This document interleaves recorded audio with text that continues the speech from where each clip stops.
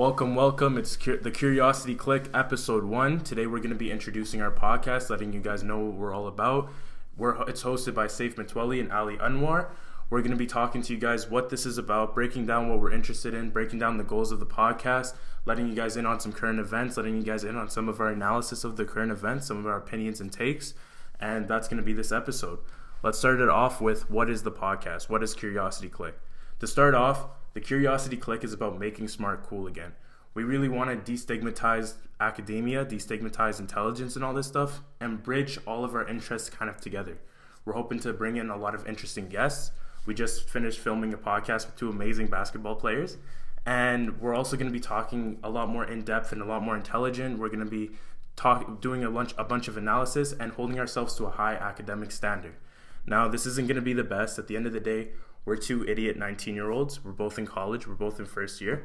But we're trying our best to bring our highest level of intelligence, bring our best to the table, and bring you guys along through a series of audio logs as we go on our pursuance of knowledge.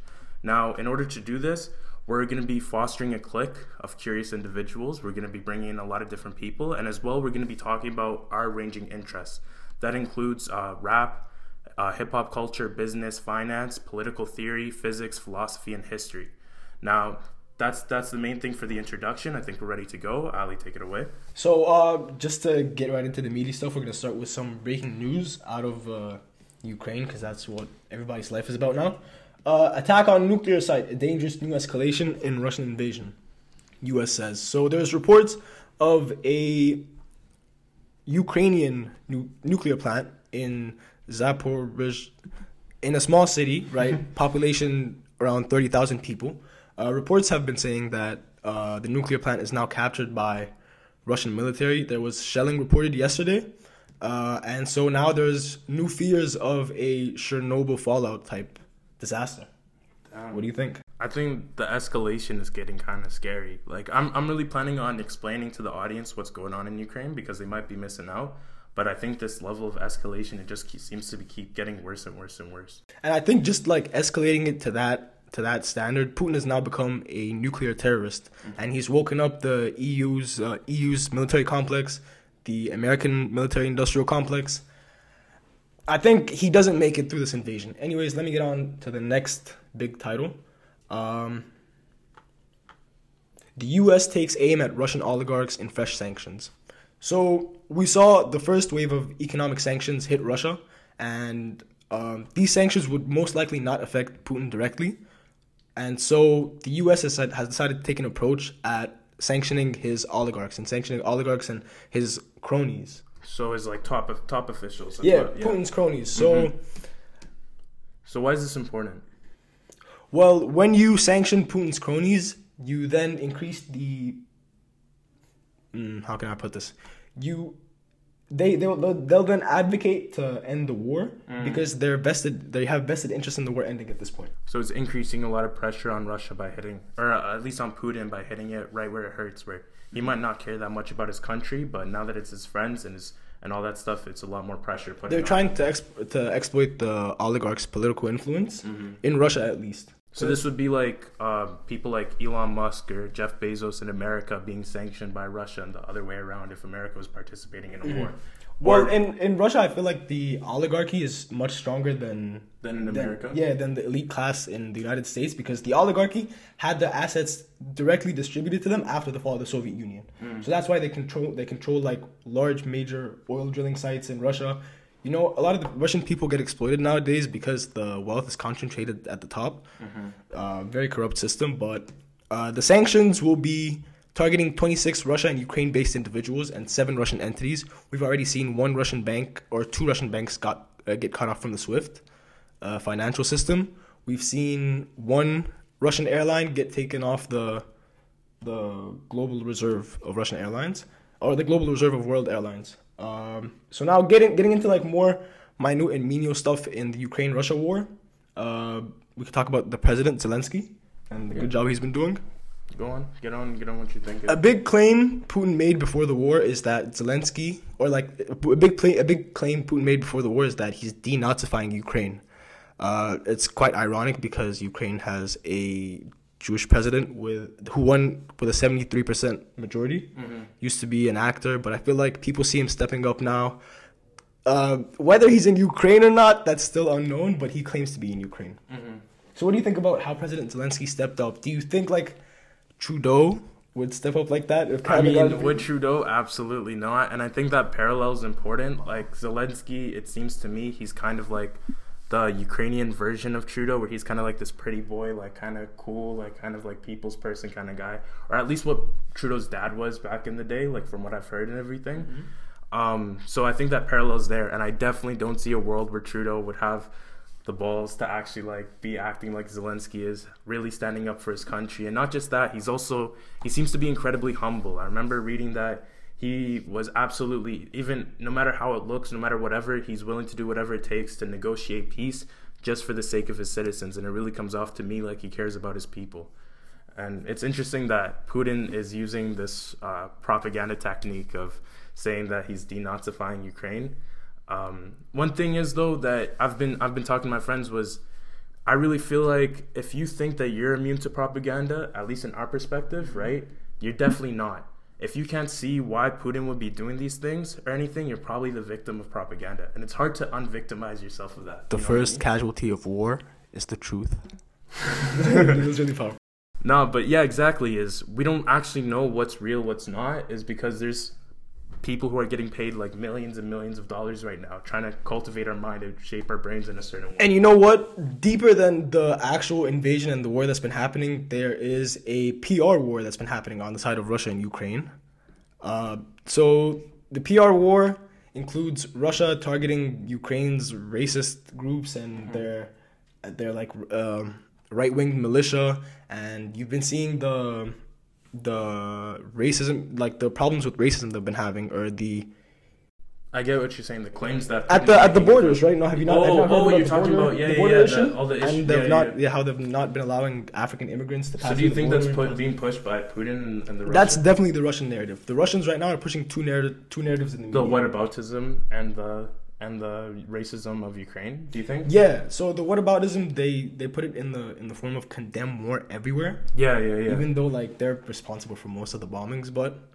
And it's ironic that I think it's pretty ironic they're talking about Afghanistan, Syria, Libya, all these different places, when a lot of those places Russia's just as equally involved in as America is, but they're really spinning the narrative right now to be like, okay, we're these big bad guys, right? But look at what you guys have done. Look at what about this? What about that, right? When they were also involved in a lot of those situations. You want to talk about some Ukrainian propaganda? Yes. Yeah. So, have you guys heard of have you heard the Ghost of Kyiv story? Nah, I've seen it posted around. So there was this Ukrainian folklore that there was a butcher who was a retired army commander, and then he went back on the base. A superior saw him and told him to get back out, start flying. And the tale is this one fighter took down 6 Russian planes. That was fake. Ghost of Kyiv was fake. Did you see that video of the tank running over the car in Ukraine? No, I didn't. Was that up on Twitter and everything? Yes, it was. That was fake. The report of the old man being in the car, that was fake. That was a Ukrainian tank. But do you think that this is Ukraine stuff pushing it, or do you think there might be like social media influencers and everything trying to make a quick like buck or a quick name or a quick, you know what I mean? Ukraine is pushing it to improve their morale, and I understand it. Right now, the Russians, they can't speak about their military successes because it's supposed to be a peacekeeping mission. That's why you don't see Putin flexing and, putting his balls on the table, this and that. Yeah. Right? No, I get what you mean. I think what was really interesting with the Russian situation, right, is that they failed at the Blitzkrieg. I think that was my biggest surprise, was, for people who don't know, Blitzkrieg is the strategy where you want to go and take over a country in 2 to 3 days as quickly as possible. And the way Putin really attacked it was he did this 3-pronged attack where he was up north from Belarus, he was out south from Crimea, and then he was from the east from Moscow. And then the west of Ukraine was all mountains. So it's a very easy invasion, very quick, very, very nice and swift. And he failed. He couldn't get it done. And I think the economic ramifications... On Russian media, though, Putin just spoke recently, and body language experts and all are saying that he seems frustrated. Even during his most recent speech, you can go check this out. He stands up for about 20 seconds, contemplating whether he should end his speech or not, and then goes back to sitting down. It's obvious that it's not going in his favor. I don't know, when you say body language, it comes off very pseudoscience. It seems like you can. Is it going in his favor? Do you see Putin making it past this invasion?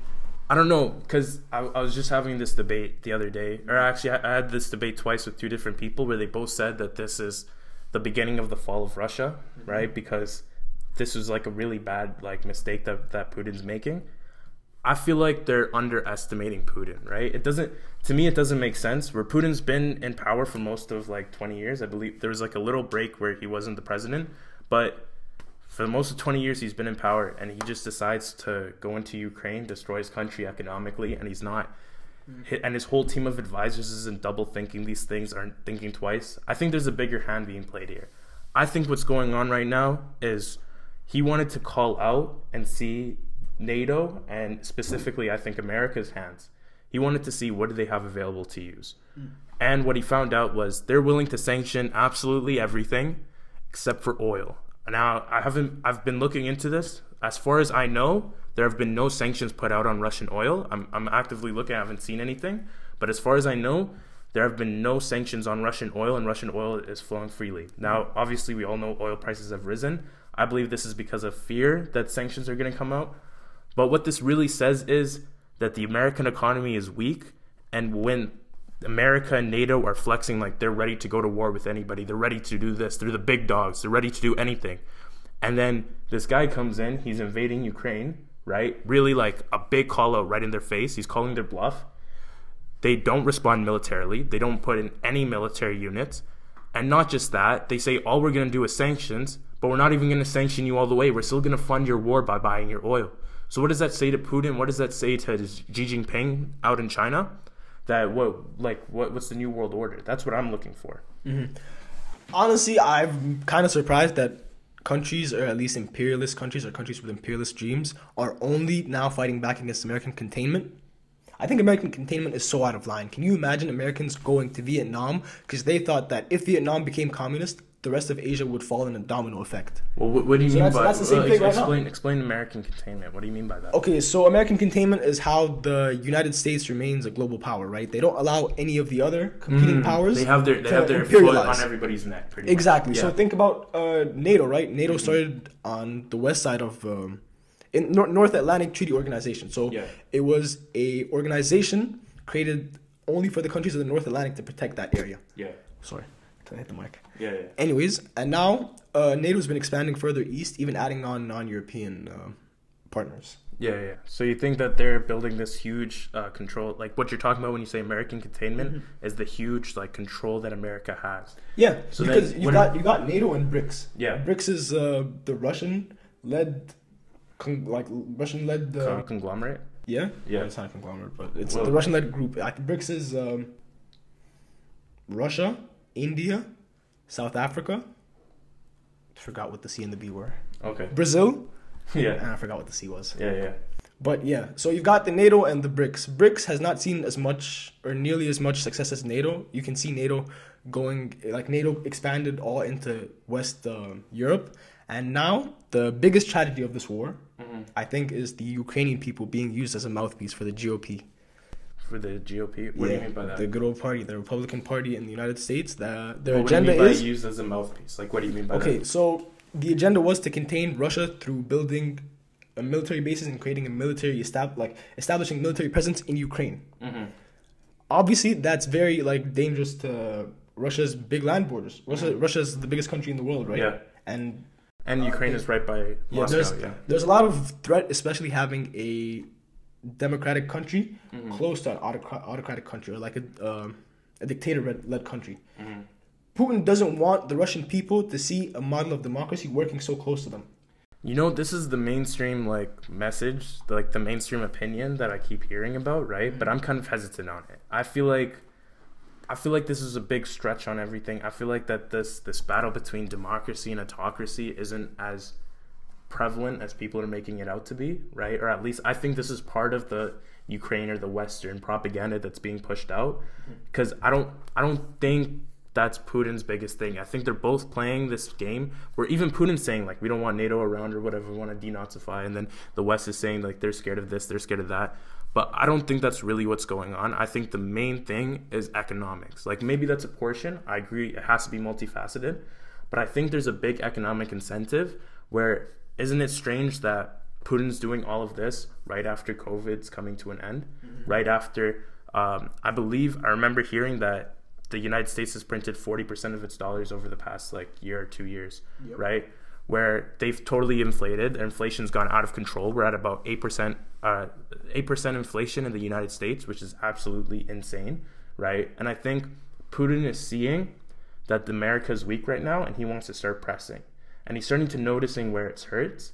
And him and Xi Jinping are looking to take advantage of this moment, solve some internal domestic problems, as well as start threatening the narrative of the United States as the big dog, the big this, the new world order that the United States set up after 1945. I think this is one of the greatest things to actually happen to the American economy, because now we're going to see jobs boom, the military-industrial complex is going to pick up, all this military expenditure is going to increase. I disagree. I think, bro, it's always great in the time of war. That's when there's the most jobs. That's when the economy is going. Unless you're burdened with a horrible amount of debt, right? And not just that, your return on debt is near zero. Mm-hmm. Like, here's a statistic: is the marginal revenue product of debt is 30 cents since 2008, and it's been fluctuating up and down around that number. What is that? So marginal revenue product of debt means for every dollar of debt that you take on, how much are you getting out of it, right? So what that means is if you lend me $1, mm-hmm. I would use that dollar to make another $1 probably, right? But instead what's happening is you're lending me $1 and I'm only making 30 cents off of the $1 that you lend me. So then I keep getting under this bigger and bigger and bigger pile of debt. And this has been happening really ever since 1971 when we went off the gold standard in the States, right? Ever since the States went off the gold standard, they've been incurring debt like crazy. But it's been happening exponentially ever since 2008, and even worse since COVID, when the government was putting in quantitative easing, monetization of debts, and all these different checks that they were giving out to the people are really, really, really messing up the economy. They are at the point where they can't really be affording to just start making business boom again. There is this mainstream idea that war is super, super, super helpful, that war is great for the economy, war is great for this. But I think right now America's in the position where this can actually screw them over. And I think the biggest thing is Ray Dalio, this is kind of the thing you get at, is Ray Dalio. He's a billionaire investor. He started the hedge fund Bridgewater, which I think it manages around $100 billion in assets. I need to check that. But he just released a new book called Principles for Dealing with the Changing World Order. And in that book, he points out that right now America is the reserve currency for the world. Is most debts are denominated in American dollars, most transactions are denominated in American dollars, and the American dollar is a fiat currency. So what that means is that America, if they want to buy oil, they can devalue everybody's debts, right? So they can print money, and where that new money is coming from is they're stealing it from every single loan that every single person has, every single dollar you have in your bank account. The American government is stealing money from that. By decreasing its value. They steal value from that and push it in to purchase oil, to purchase this, to purchase that, to fund this, to fund that, whatever it is. And this is a unique power they have right now. And you're explaining inflation tax just for... Yeah, exactly. Inflation tax, yeah. So right now the position is that Russia and China can put threats to this American reserve currency status. And if America loses this reserve currency status, it's going to be in a whole different position. Right now, as you know, China has been... They have the whole world by their economic balls, right? They're completely, they have all of Africa, all of India, all these different places. They're deep in their pockets, right? And I believe it was Russia has about $130 billion in gold reserves, while China has about $90 to $100 billion in gold reserves as well. It seems like they're preparing to start doing transactions in gold, right? And obviously, if you hear all these crypto nerds, they're always talking about how the fiat currency is going to go away, that the dollar is going to go away, and that it's going to be replaced by either Bitcoin, Ethereum, whatever it is.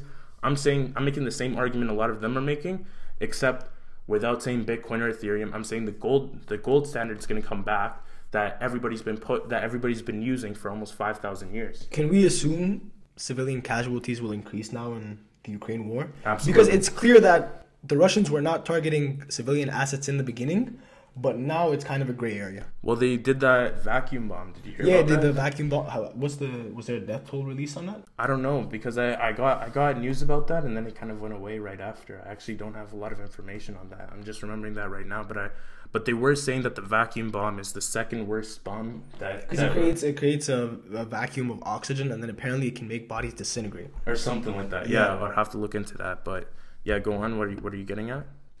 I wanted to ask you if you'd see more civilian casualties now that the war has been going on. I feel like the way to let me rephrase this.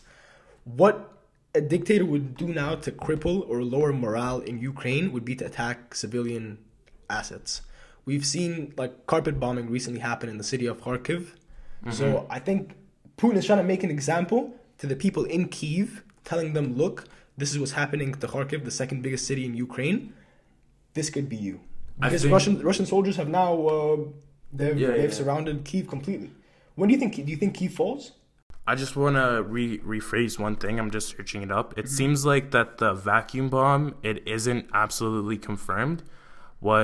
It seems like I remember reading specifically that a diplomat said that the vacuum bomb was used, but it seems to be that there aren't any like official sources and that it hasn't been officially confirmed. So I just want to clear that up. What can you believe anymore? Yeah, you never know, right? But on that note, if Kyiv falls, I think it's almost inevitable. I think like although it's really hurting the Russian economy, I think he's falling for the what's it called, the gambler's fallacy, where you already spent so much money, so you might as well keep going. You know what I mean? Like, he's too deep in now. He's too deep in. So and does he have the resources to do it? Absolutely. I think what he's really surprised is the strength and pride of the Ukrainian people, which is honestly, I've even been surprised about it, that they're withstanding the Russian. What do you think of the foreign conscription that's been going on? 18,000 nationals, or like 18,000 soldiers or 18,000 volunteers have went back to Ukraine to fight. Some of them Ukraine nationals outside the country, some of them just dedicated to the fight for democracy.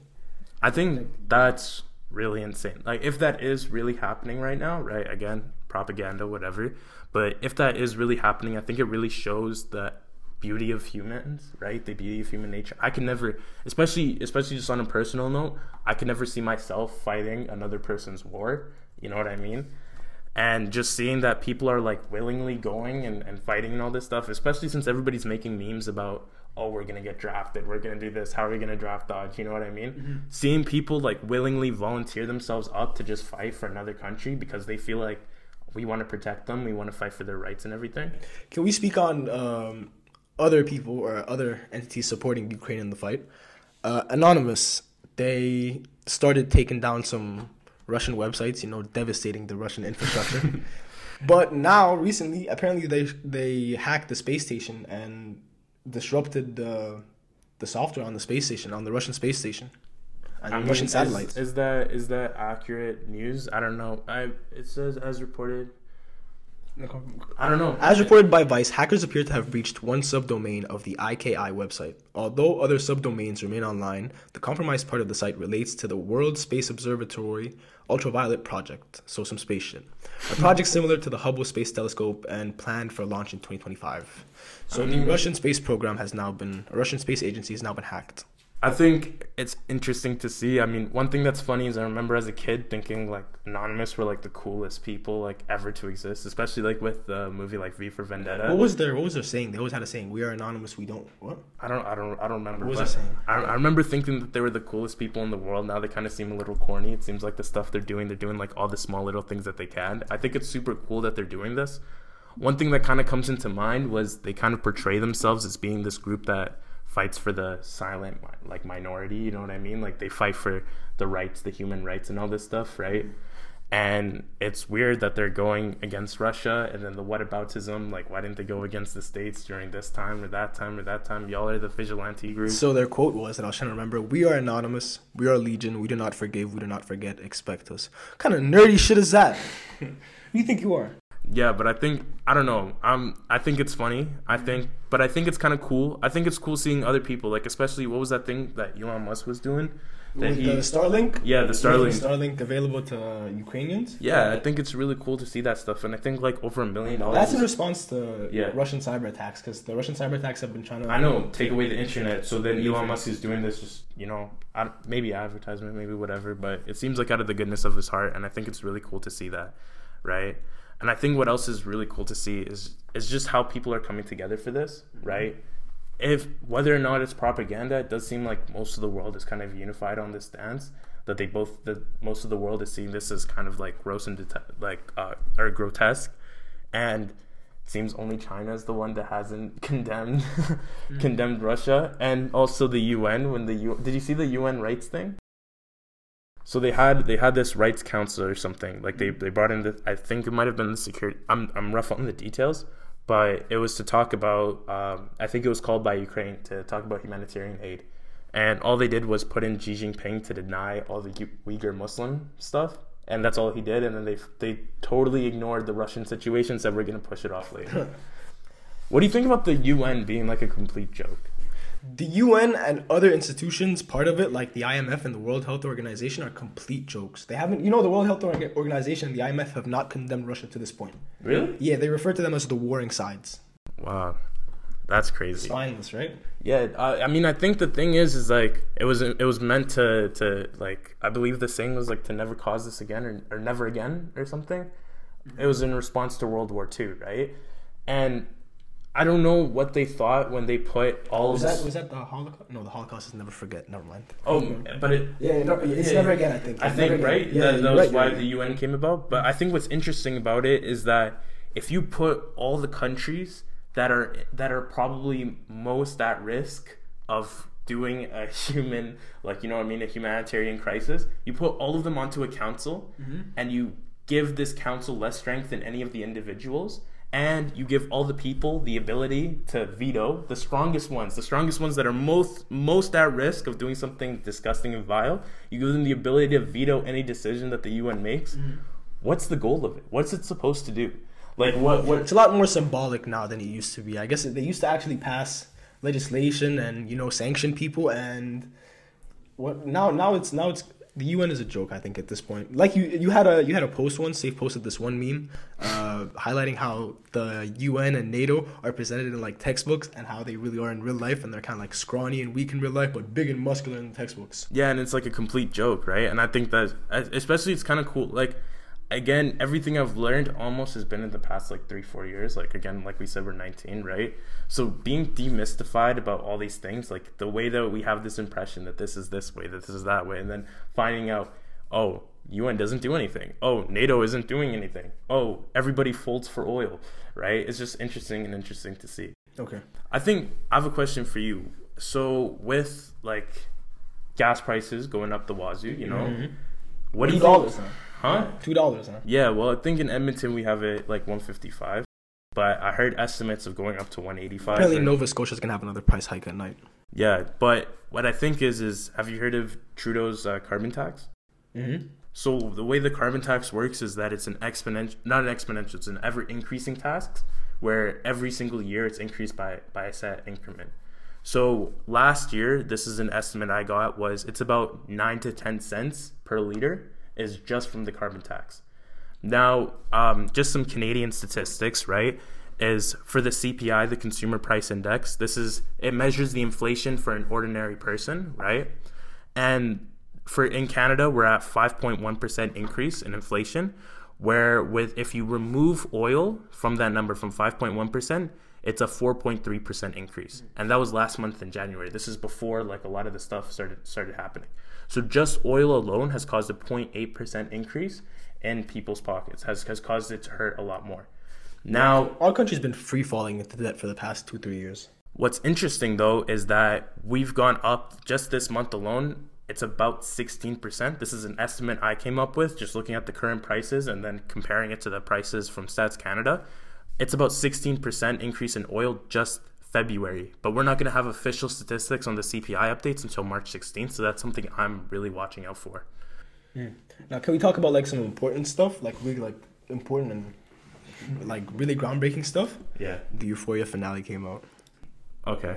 I don't watch Euphoria, bro. Honestly, for the people who do, I thought the show was pretty sick. The play at the end so in the show, right, at the end, they direct a whole Broadway play. I heard about this. I've seen this on TikTok. Honestly, I think Euphoria might be one of the best TV series out right now. Okay. And the streaming numbers do support that. Yeah. No, the streaming numbers support AOT. AOT supremacy.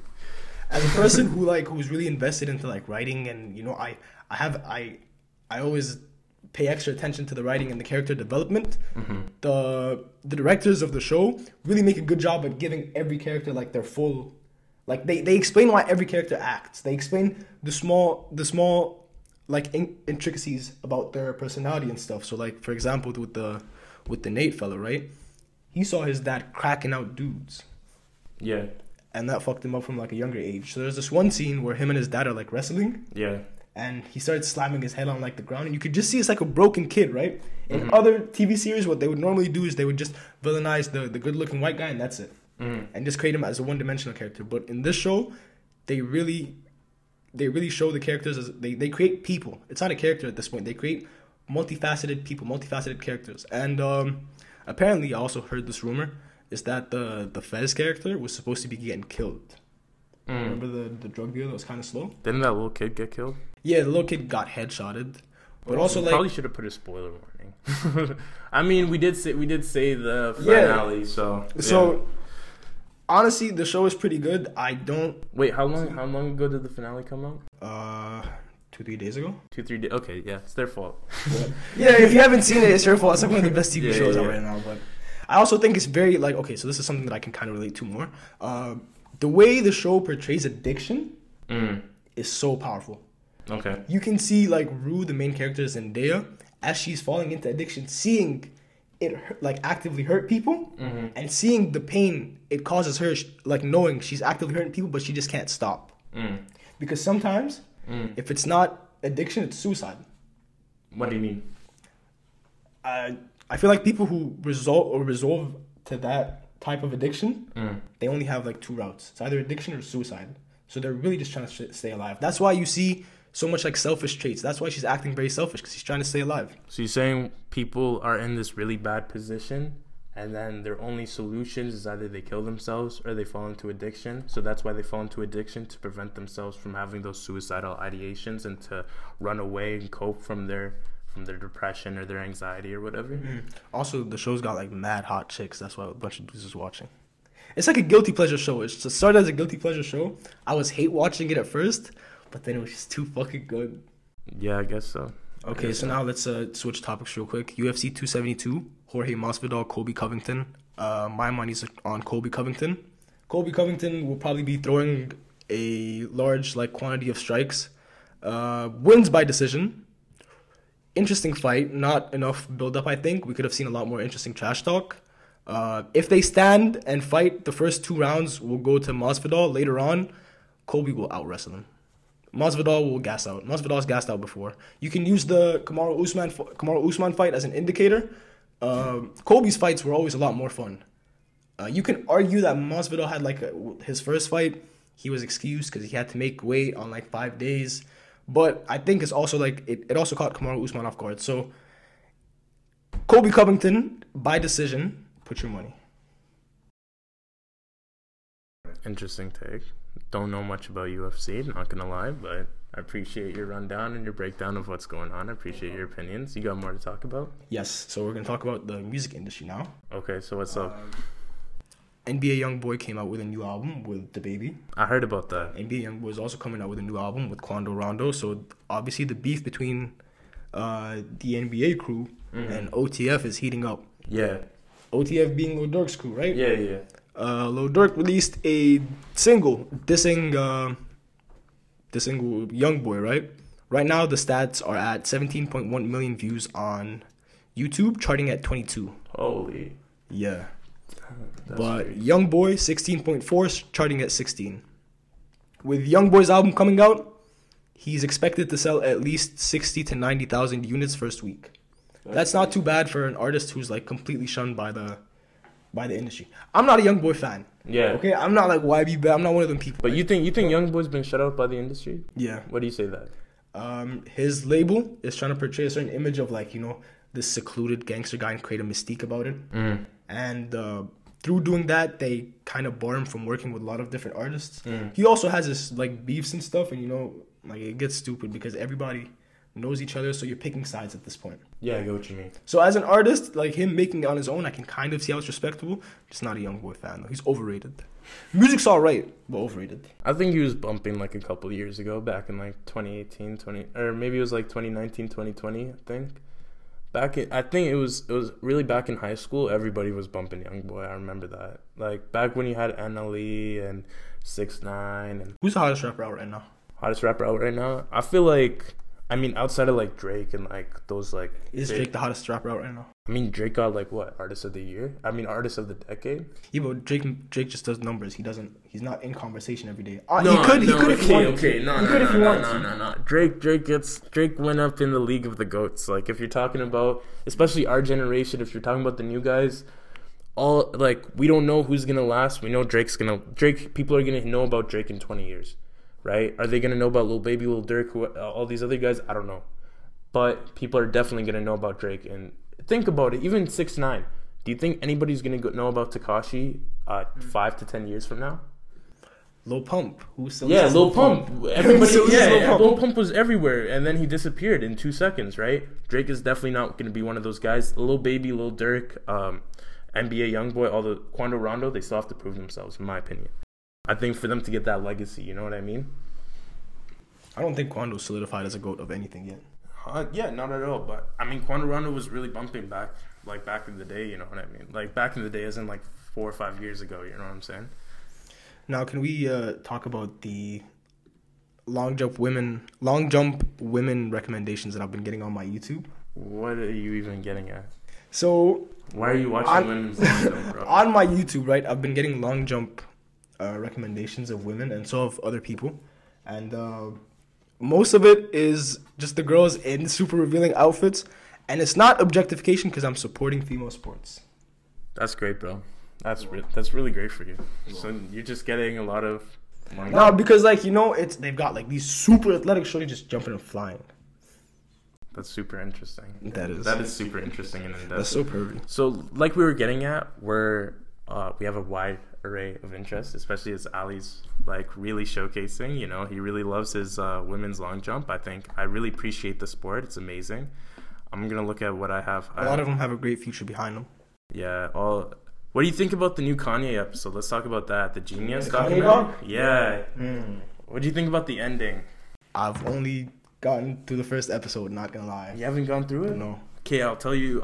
I'll give you a breakdown. This is the spoiler alert that he should have gave for Euphoria, but I'm not gonna actually talk about Kanye. So, episode 1 is building up to the college dropout. It's about him getting signed to Rockefeller Records, right? Episode 2 is him getting college dropout out. So in Kanye's whole discography, the first 2 episodes are leading up to the college dropout. I was concerned about this. When I heard about the documentary, I was like, whoa, 22 years of friendship, 22 years of this, filmed the entire time, you know what I mean? You heard the hype, right? I was like, yo, this is going to be amazing.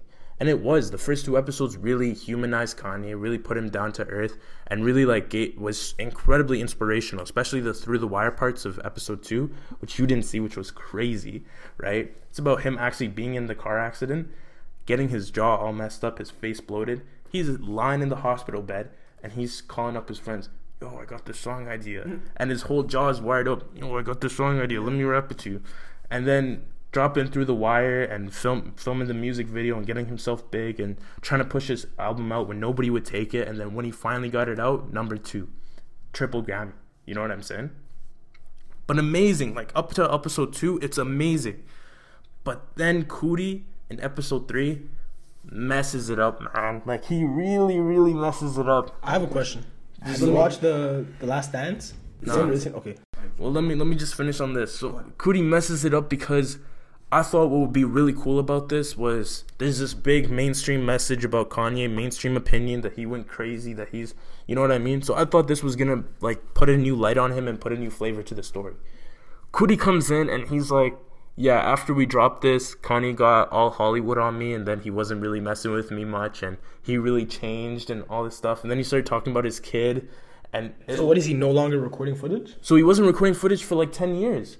The only time that he started recording footage again was after I think it was like Pablo, After Life of Pablo? Yeah, exactly. That's when he started recording footage again. So he missed out all throughout late registration, all throughout graduation, all throughout My Beautiful Dark Twisted Fantasy, Yeezus. He wasn't recording during the George Bush doesn't care about black people. He wasn't recording during the Taylor Swift thing. He wasn't recording during any of that, right? And then he just pops in, right? And then he starts recording for Kanye again in like 2018. Like he wraps up 10, 12 years of Kanye's most controversial life in like 30 minutes. And then just comes in at the end and is like, so now we're recording it. It's cool seeing Kanye work on his fashion brand and work on this. And it's just garbage. Do you know who Dame Dash is? Yeah, it was all throughout the... Yeah, so have you heard about the new football league he's starting? No, what's going on? So Dame Dash went on the Shannon Sharp podcast. I don't know if people really can care about this, but it's something that I do care about. Yeah. Dame Dash went onto the Shannon Sharp podcast and claimed he's going to be taking over the football or the sports industry now. So what does that mean?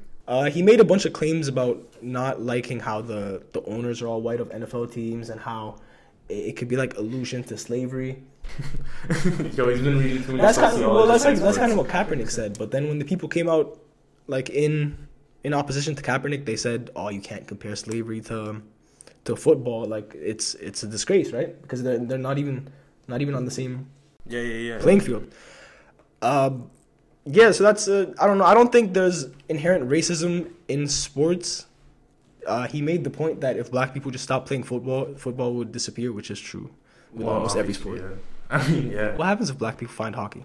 Once they start heating them fucking ice rinks up, it's over for white people. Well, the thing is with hockey is that a big barrier of it is socioeconomic. Like golf and winter sports in general. Well, no. The difference between hockey is it costs a lot of money. Like golf is only high affluent people play golf, right? But hockey, it costs you like $4,000 or $5,000 to get training, to get this, to get the equipment. The equipment's crazy expensive. I don't know. I never played hockey personally, right? But just having friends who did, they would always say like, yeah, the equipment was crazy expensive. So there is like this big socioeconomic barrier where you have to make X amount, which is what I think keeps keeps all minorities out of those. Yeah, that's what keeps minorities out, right? Like, I'm not making a controversial take when I say like minorities are lower socioeconomic, white people are higher socioeconomic. Therefore, a sport where you need to be incredibly rich to even practice is mostly white. And I think if like actually black people started playing with their like crazy like fast twitch fibers and all that stuff, you know, especially like West Africans and all that stuff, if they started playing, bro, I think they would done. Can you imagine we start seeing black people jump from the midway line on in hockey rinks? Bro, I'm telling you, once they're gonna cancel hockey, like as soon as that it's done. All the stadiums are gonna get, Rogers Stadium down the next day. As soon as the first black guy gets, all they gotta do is just start heating that shit up. It's too cold. It's too cold. It's too cold. Where are we playing? It's Edmonton. It's not even cold out here. Ice? Never heard of this. This is crazy. Yeah, that's crazy. This is crazy. Me coming just newly to this country, as you might have heard on the last episode, depends when it comes out. It might come out before. Okay, so episode 2, you'll hear that I just came to Canada 2020 or July 2020. I still do very fob stuff to this day. What do you mean by that? Like, if there's snow outside and it's not stepped on, I'll go and run and jump in it. Yeah. So you're just like a little kid. I think that's what we all did when we were like 4 years old. Like, we were so excited to do snow angels and do this and do that when we were little children, yeah. And it's probably just now that it's your first time seeing snow, so you want to do that stuff. You know, my first time seeing snow wasn't even like... It was so anticlimactic. I heard from this other girl that came from Spain that the first time she saw snow, she started crying. Yeah. I mean, I don't know. We talk tomorrow or on episode 2. Yeah, you're gonna be hearing about Joseph and what happens in the forest fires. When are we gonna see forest fires this year?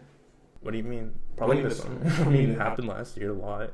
Do you not remember with? Yeah, I do remember. Yeah. It's just I don't know. It's very weird how it's like routine. You guys expect forest fires to happen because it gets so dry. and it gets super smoky out here in Edmonton. I think this is something that I got like. I was shocked at this the first couple of days that I got here. You know Fort McMurray? Is that like a little? Yeah, the little town that does all the oil stuff. Mm-hmm. They had a crazy forest fire a couple of years back where like the whole city was basically like burning down. So what happens when you guys get like a lot of ash and bad air quality here? It's not even. It's nothing close to our winters. Not even 1% as bad as our winters.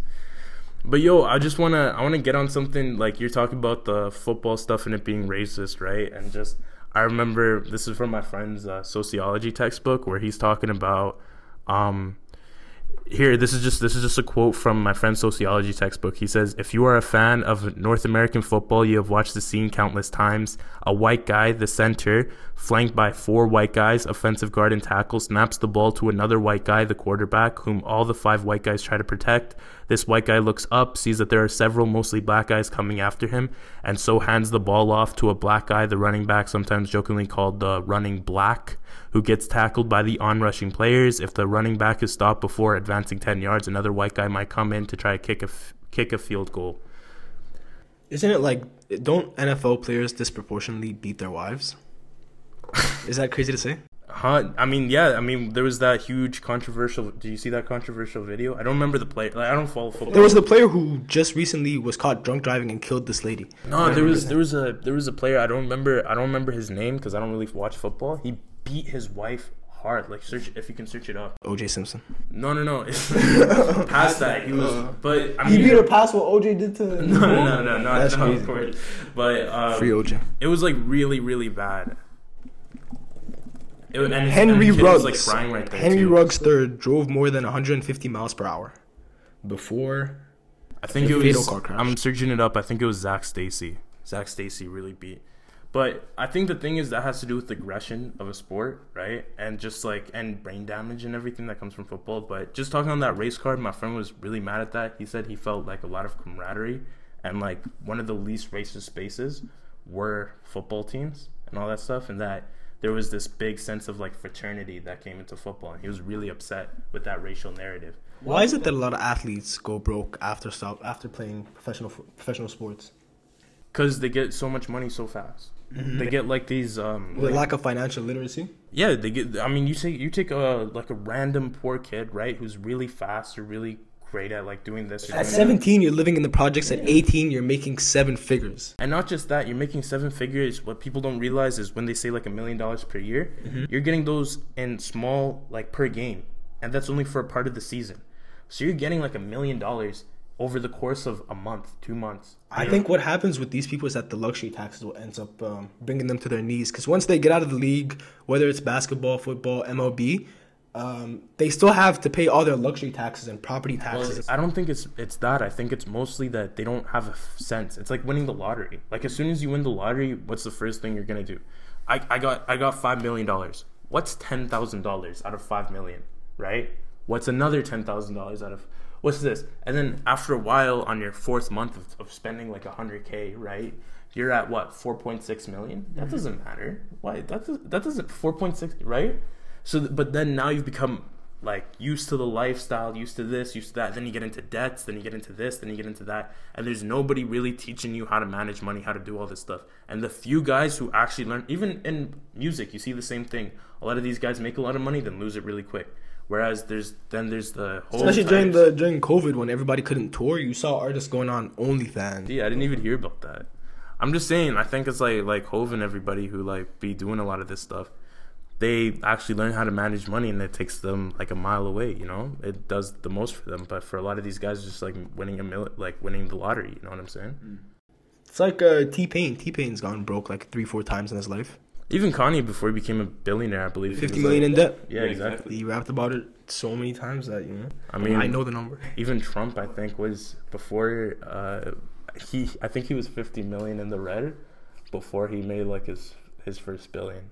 I remember reading that back in the day that Trump went like dead broke. I used to watch what's that show they used to have? What are you talking about? The Apprentice. The Apprentice. The Apprentice, yeah. I used to watch The Apprentice, and I remember when I saw him running for it, I was like, "What the fuck?" The guy from Apprentice is. Trump when he ran for election. I think that was the biggest leverage that Trump had, was that he wasn't a businessman. No, he wasn't a politician. Like, it wasn't. He was the guy. You know, he was breaking these norms that people have, these expectancies, right? Where you had like Bush Jr. and then, I mean, Obama was a big surprise, like no doubt about that, right? But then as well, Obama also, I have a very strong stance on Obama. I think Obama was a career politician and just a token president that they put in there so they could completely ignore the black agenda. Obamacare was just a lot of money being funneled into the pockets of different insurance companies. So, yeah, you could see he got lobbied in, or he got voted in by lawyers and by Big Pharma.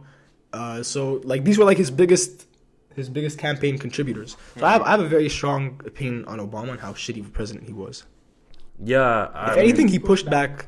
I remember hearing that he had these like Terror Tuesdays where it was so common for them to bomb like Iraq and Syria and everything that they like nicknamed it Terror Tuesdays and everything. And I think what was interesting as well was I remember Hillary Clinton's emails got hacked on WikiLeaks and they were exposed, and she was calling Muslims sand N-words. She was like, those sand N-words with the Israel and this and that. And nobody was talking about it. Do you find it interesting how Arabs like Trump? Yeah. Have you not noticed that a lot of Arabs kind of lean towards Trump? I know a lot of do, yeah. Even Arabs who have nothing to do with the West, like family living back home in the Middle East, they'll still like, yeah, I like this Trump guy. He knows what he's talking about. I think it's because he shows that it's the personality. Exactly. He's a polarizing character, so there's not the polarizing. I think that he's a strong. You don't think he's polarizing? No, he is, but that's not the aspect I think that attracts a lot of Middle Eastern people to him. You think it's his conservative ideals? No. I think that it's the fact that he's kind of like the stronger leader, that like he makes a lot of strong statements. Like he says, Mexicans are this or that. He says Muslims are this or that, and he just says it blunt, straight away. Whereas Biden's kind of like, you know what I mean? And it's that's the difference. Is I think they like somebody, especially have you been seeing inflation and asset, that stupid son of a bitch. But have you seen even Boris, how he's been talking now? Uh-huh. So powerful, so strong. Out of nowhere, he starts talking like a man. You know what I mean? And I think people are like, I think that's what attracts a lot of, especially Arabs, because we have those values.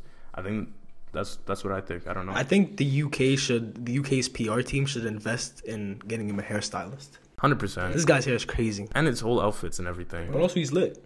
Yeah, Boris Johnson is lit. I mean, I think all of took over after Brexit. Everybody in UK, I think, hates him though. Yeah.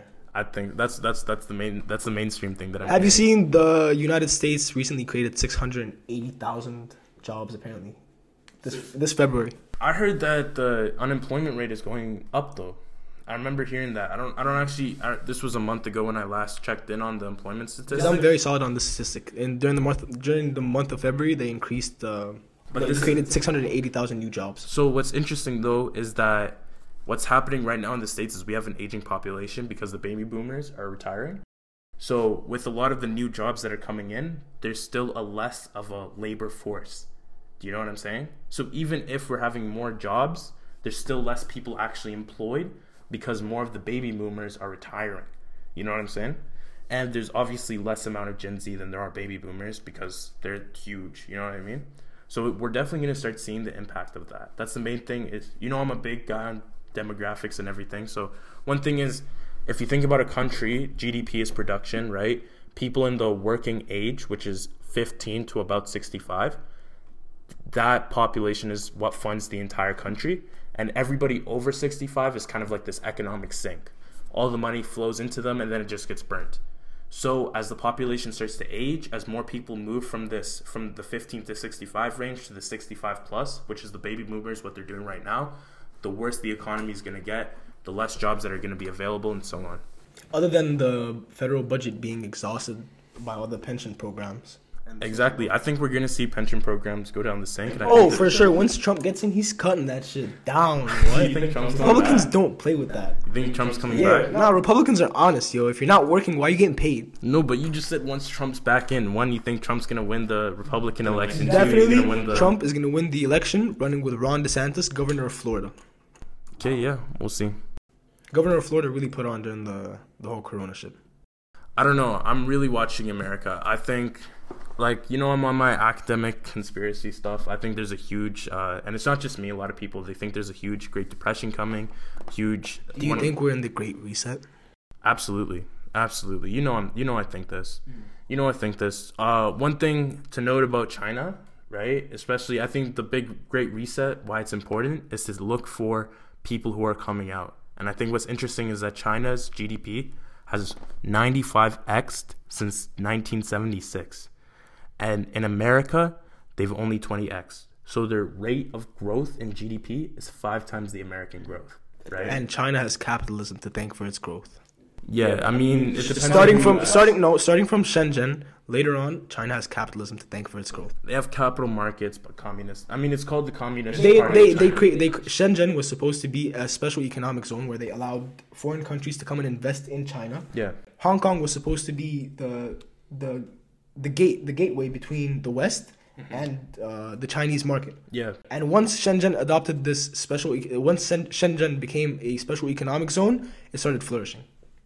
Obviously, though, communism decentralizes power, and when you have a power-hungry government, but also like they handled the COVID stuff a lot more efficiently because they said do this and like they said jump and people said how high.